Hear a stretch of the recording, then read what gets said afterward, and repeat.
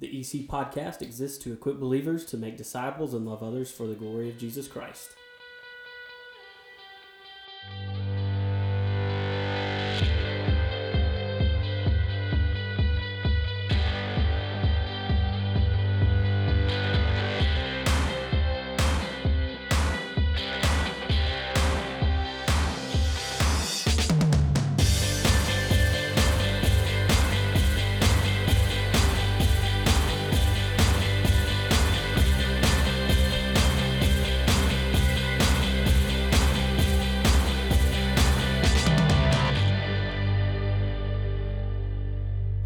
My name is Bobby Payne, and welcome to episode 4, Whatsoever You Do, with a focus today on the Lordship of Christ in all things. With me today is Pastor Aaron Case, Pastor Jonathan Mitchell, and Pastor Gary Singleton. Welcome, gentlemen. Good to be here. Glad to have you guys back again for this now our 4th episode. And what you don't know is this is actually our second try at this here 4th episode. You will hear one day the demonic sound that happened. It was straight from Star Wars or hell. Or hell. I don't know. One of the two. Yeah, we're working on They're one and the same. I'm sorry. I should have Aaron's about to come over the table. I'm sorry. I knew it. I'm sorry. Has one of the hosts ever fought the actual host before? I don't know. That's episode 6. When we run out of material. Yes. Well, I'm glad you guys are here today, even if I won't be back next week. But let's start this thing off, and somebody just kind of throw out there in a sentence or two, what does this phrase mean? The Lordship of Christ in all things. It's just the supremacy of Jesus Christ and everything. Like, he is Lord. He is the authority. He's the one above all else. When you look to go to the top, you look no further than Jesus Christ. Amen. That's good. All right. Well, then let's get started with an easy question here, or maybe not an easy question. What gives Christ that authority? I would say first and foremost, foundationally, it's who Jesus is that gives him authority. And so a lot of times we can tend to focus on Jesus being fully man, and that's a true statement. But what we sometimes can tend to forget is Jesus is also fully God. And we see that in John 1, something we brought up before, that in the beginning was the Word being Christ. The Word was with God, the Word was God. And it goes on to say in verse 3 that all things that have been made through Christ. So he's the creator of all things. We know that he's the sustainer of all things.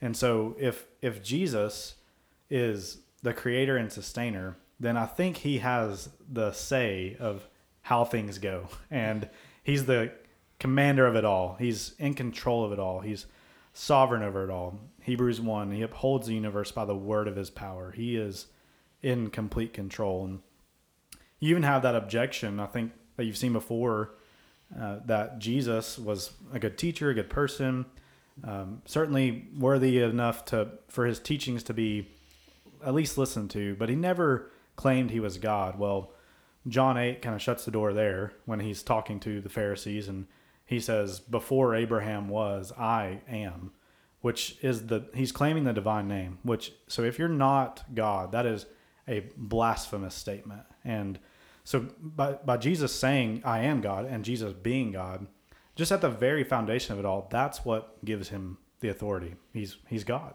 Amen. Yeah. Jesus said he and the Father were one as well in John 10, verse 30. He said, I and the Father are one. And what I would add is we need to know who Jesus is. He is the King of Kings and Lord of Lords. We must believe Jesus is who he says he is. He is the Son of the Almighty God. All things were made, as Johnny said in John 1:3, all things were made through him, and without him was not anything made that was made. Jesus is through all, in all, and over all. Jesus is God. And to know Jesus as Lord is the beginning.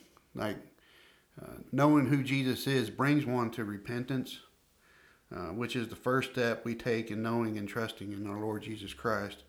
For our salvation, and that he is Lord of all.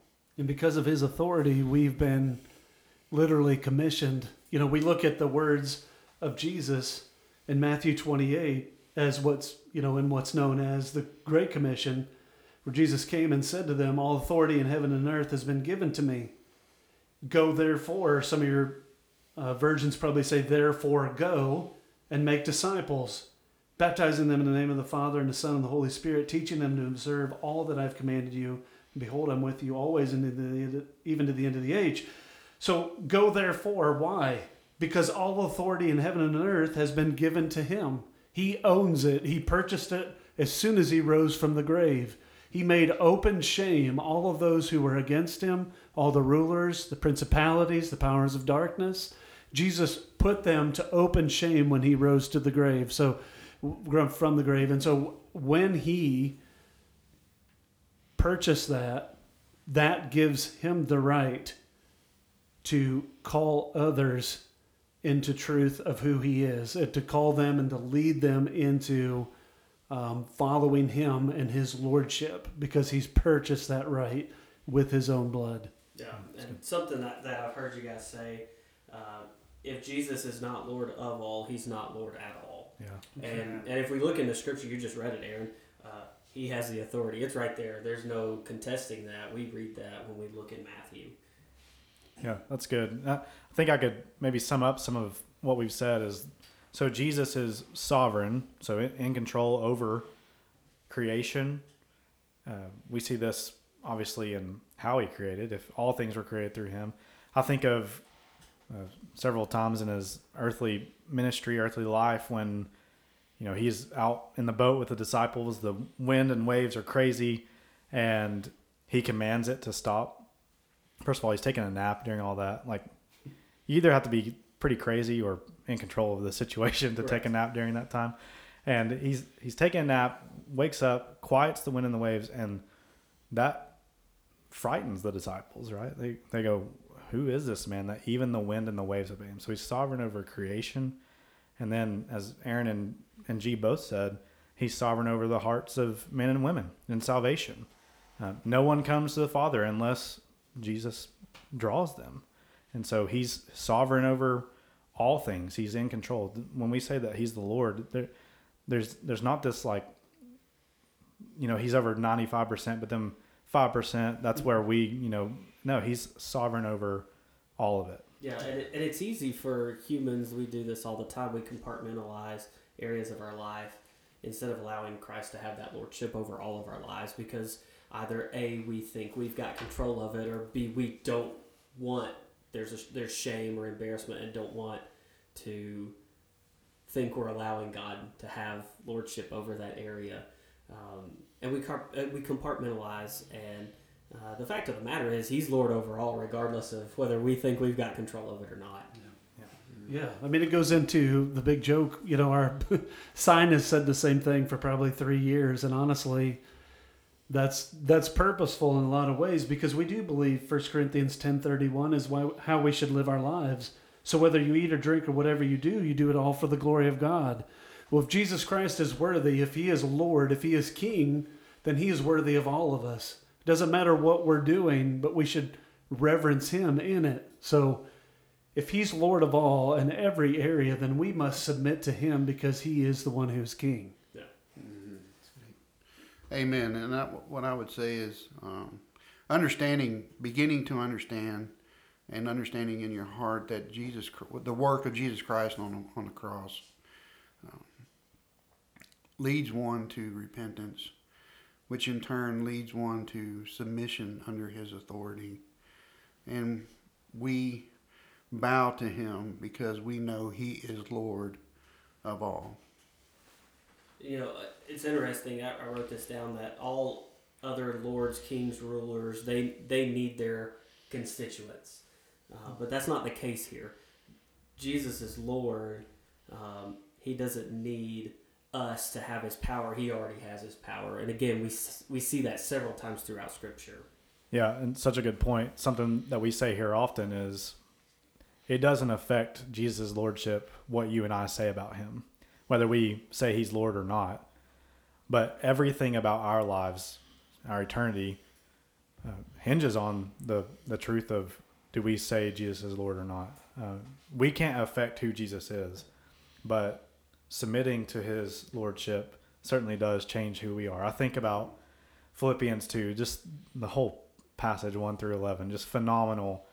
But there at the end, because of who Jesus is and because of what he's done, it says, therefore God has highly exalted him and bestowed on him the name that is above every name. So at the name of Jesus, every knee will bow in heaven and on earth and under the earth. Every tongue confess that Jesus Christ is Lord, to the glory of God the Father. So every single knee will bow in heaven, earth, under the earth. Every tongue will confess that Jesus Christ is Lord.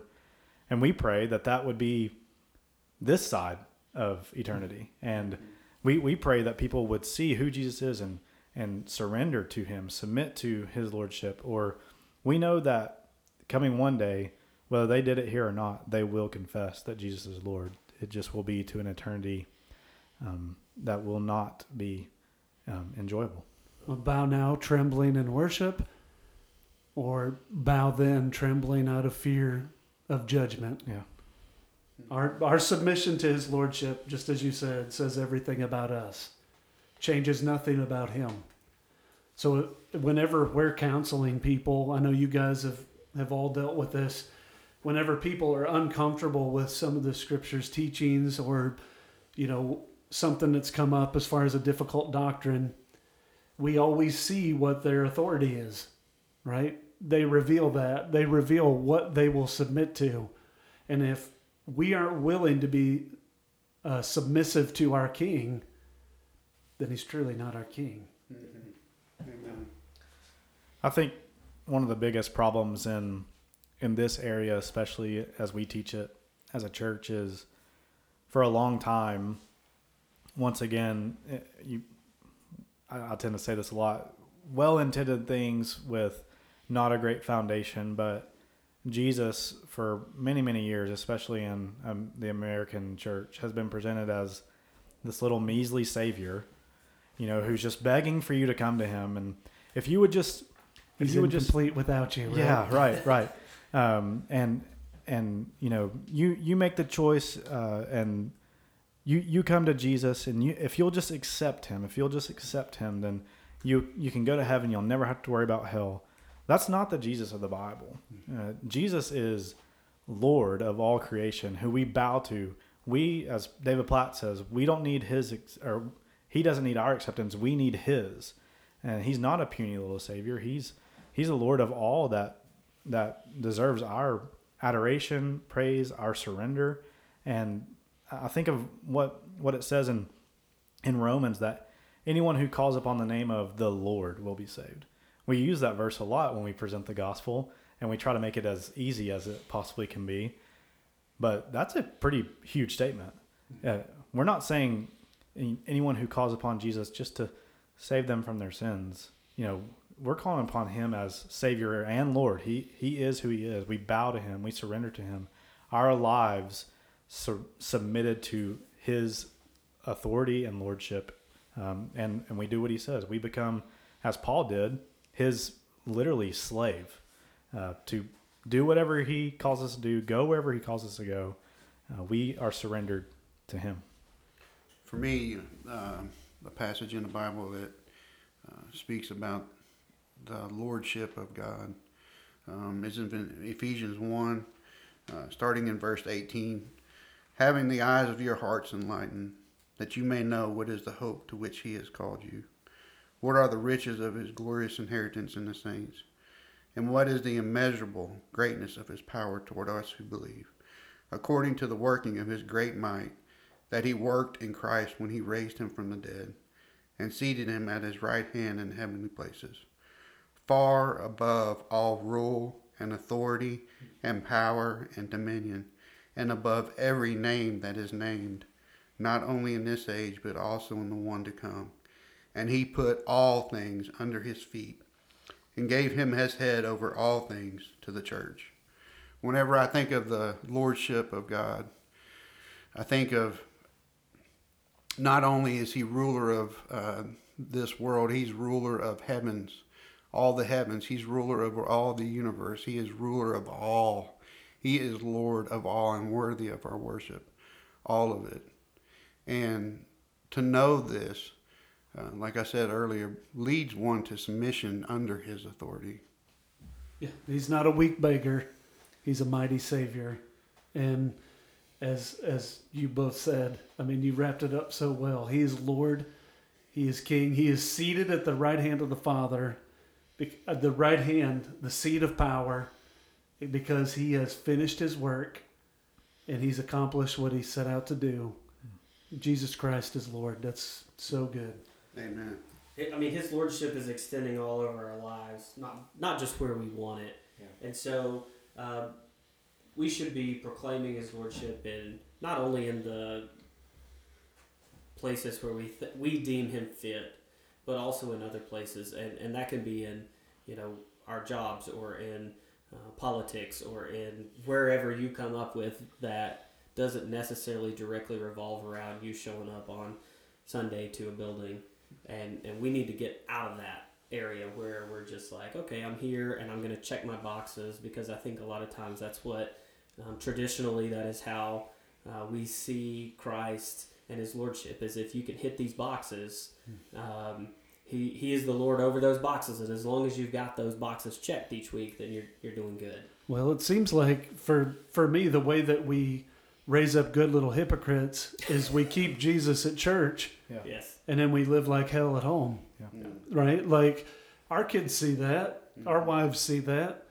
If we're one person here when the mics turn on, but we're totally different at the house, we're going to raise little heathens because they see through it. Because they see, well, Jesus is worth putting on a face for a couple hours a week, but he's not worthy of being Lord in every area of life. And I think this kind of goes to show, once again, the hypocrisy is, so I will say that I trust Jesus with the greatest miracle that's ever been performed, which is saving me from sin, death, and hell. But then I can't trust him in my relationship, at my job. I can't trust him with my politics. I can't trust him with my sexual identity, my sexual purity. I can't trust him with any of that. But yeah, sure, he can save me from sin, death, and hell. That's the greatest miracle that's ever happened. If he can transform me from death to life, he can certainly give me the strength and grace to obey and do what he's called me to do in every avenue of life. And we need to understand that when Christ gives his commands, as 1 John says, his commandments are not burdensome. Amen. It should be a joy to obey right. Christ Yeah. in every facet of life. Well, yeah, we see that true, but I think what everyone struggles with is when they have a feeling of something. This is why you've got to get the lordship down. When they have a feeling, that trumps whatever God has said, right? Well, I have this attraction towards this person. Well, that's sinful. Scripture denounces that. Yeah, but I feel it and God would want me to be happy. Is the highest good what you lust for or what brings Christ glory? Yeah. Is he Lord or not? Right? And we can go down through every area and every facet of our lives. But truly, we find when our heart comes up in contact with what he has spoken, we find out quickly who we say is Lord. Even though it changes nothing, we find out what our authority or who our authority truly comes from. I think sometimes, and I'm guilty of it myself, is we kind of put Jesus in a box and we just take him out whenever we need him. When I began to understand Jesus is not just Lord of some areas of my life, God is Lord over all of my life. Everything that I do, my time, everything that I say that I'm going to do, Lord willing, I will do that. Lord, God is Lord over all aspects, all areas of our life, all the time. And don't get us wrong here. This takes some humility, and this takes some repentance. Absolutely. And pushing aside of pride in order to get to that point. Am I right? Yeah, that's what I was going to actually say leading into that is the problem of understanding the authority of Christ. We're going all the way. We've had the same problem since the garden. Right. Mm-hmm. Is we believe the lie that my happiness comes from fulfilling my selfish desires instead of denying my selfish desires. He doesn't want you to eat because you'll be just like him. Right. Right? It's a jealousy, a sinful jealousy. Exactly. And this is the problem that we're still fighting today is, okay, it's not that God doesn't want you to be happy. I believe, and Scripture will point to, God certainly wants you to be happy. He just wants you to be happy in something that won't lead to your death. And he wants you, so if my happiness is found in what can satisfy me, like selfishly, then yeah, I'm going to take the fruit and eat. Or I'm going to look at that image, or I'm going to do this that's going to directly contradict being holy before God. But if I understand that Jesus came to give life and life abundantly, then I'll understand that happiness can be found in something that's going to last for 10 billion years, and then it'll just be starting. And so we want people to understand the Lordship of Christ is not preventing you from something that would cause you to be more happy. It's keeping you and holding you and giving you life. And so just like I would give my child certain restrictions, hey bud, don't play in traffic today. It's not because, Yeah, but I want to. Yeah. Even if my little dude was like, but Dad, I really want to. I wouldn't go, well, you know what? Your happiness is my highest, is the highest thing that needs to happen. So I wouldn't let him go. No, I'd say that will not prolong you. You will surely die. And so in me keeping him away from those things, it's actually going to make him more happy. And so think about that when we think about the Lordship of Christ. Is his commands, once again, are not burdensome to us. They're actually life-giving, not life-taking. And how many times, story after story and testimony after testimony, could we hear of people who said, I gave that, I finally released that over. I lost my pride. I gave it over to Christ and realized his lordship over that. How many testimonies do we have that said, I want to go back? I bet none, right? And it would be the direct opposite. It would be that has been the best thing. And we could all probably sit here and tell stories about when we let loose of some part of our life and let Christ be the Lord of that area as well, that our lives changed and we saw the blessings that came from it. Yeah. Well, I mean, it starts in the home, right? It starts in the home, Jesus' lordship in all things. Testifying of that, not us trying to usurp that authority and become some sort of idol for our family to worship, but being a picture of what repentance and love means through the gospel that we've experienced ourselves. Loving our family sacrificially as Christ loved the church, regardless of the love that we get back, understanding that Christ loves us with our imperfect showing of love back to him. So as fathers, we're commended to take that leadership role and to love sacrificially, not only when we get love back perfectly, but because we have been loved perfectly by Christ. So then it moves from there, and then it moves into the church. And we submit to Jesus' lordship in all things there. This is why our church believes in church discipline. It's not out of the need to tell on someone or to be in their business for no reason. It's because we value holiness and the lordship of our King in all things. And so I care if Bobby and his wife's relationship isn't good. I care if G and his kids are having issues or if Johnny's fallen into something.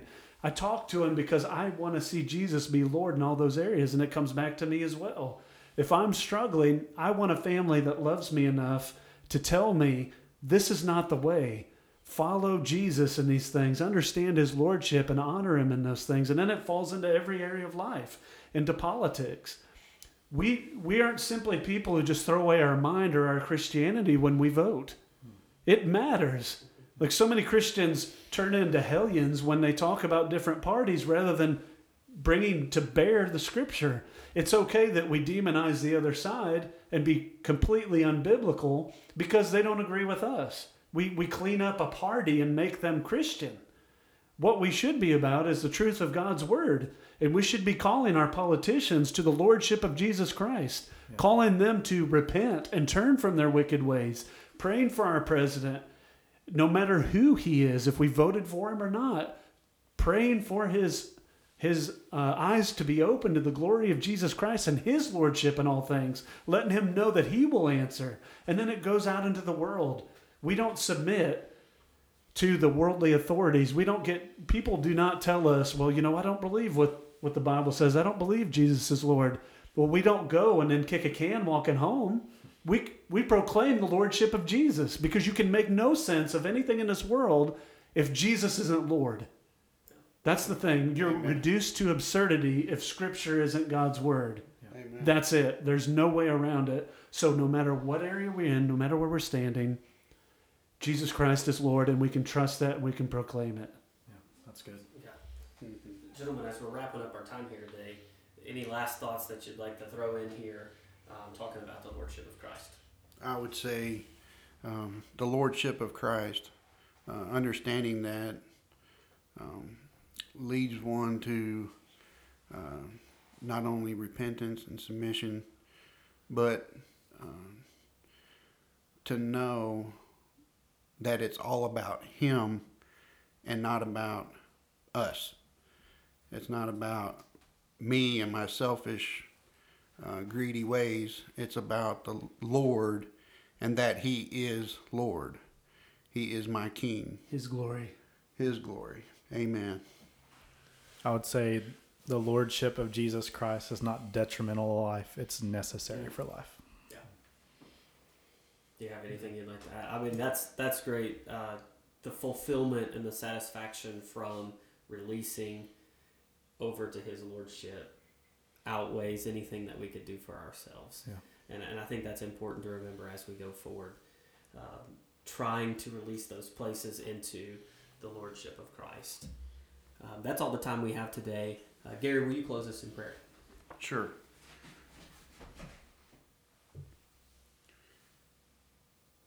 Heavenly Father, just thank you so much for this day, Lord. Thank you so much for just being able to have this platform where we can share the gospel, Lord, to proclaim you to others, Lord, what you have done for us on the cross, Lord. And Lord, I thank you for these men. I thank you for this church, Lord. I thank you for the love you've given us to share with one another, Lord. And what a privilege it is to be able to just be part of it. And Lord, I pray as we go throughout our week and throughout this next year, Lord, that we just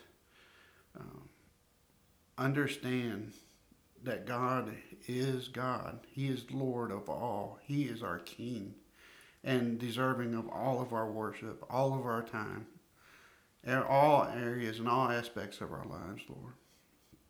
And Lord, I pray, as your word says, Lord, you create in us a clean heart, O God, and renew a right spirit within us, because we are unable to do so, Lord.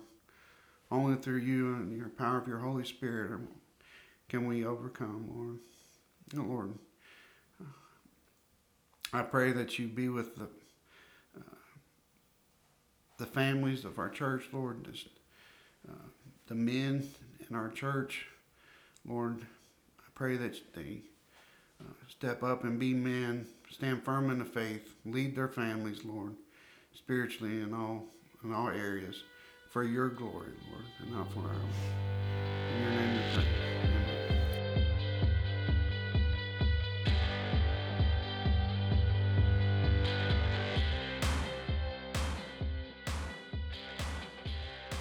Thank you for joining us today on the EC Podcast. If you do not have a church family, you can join us on Sundays at 10:30 a.m. and Wednesdays at 6:30 p.m. If you're outside the area, we encourage you to find a Bible-believing church for fellowship and worship. Until next time, God bless.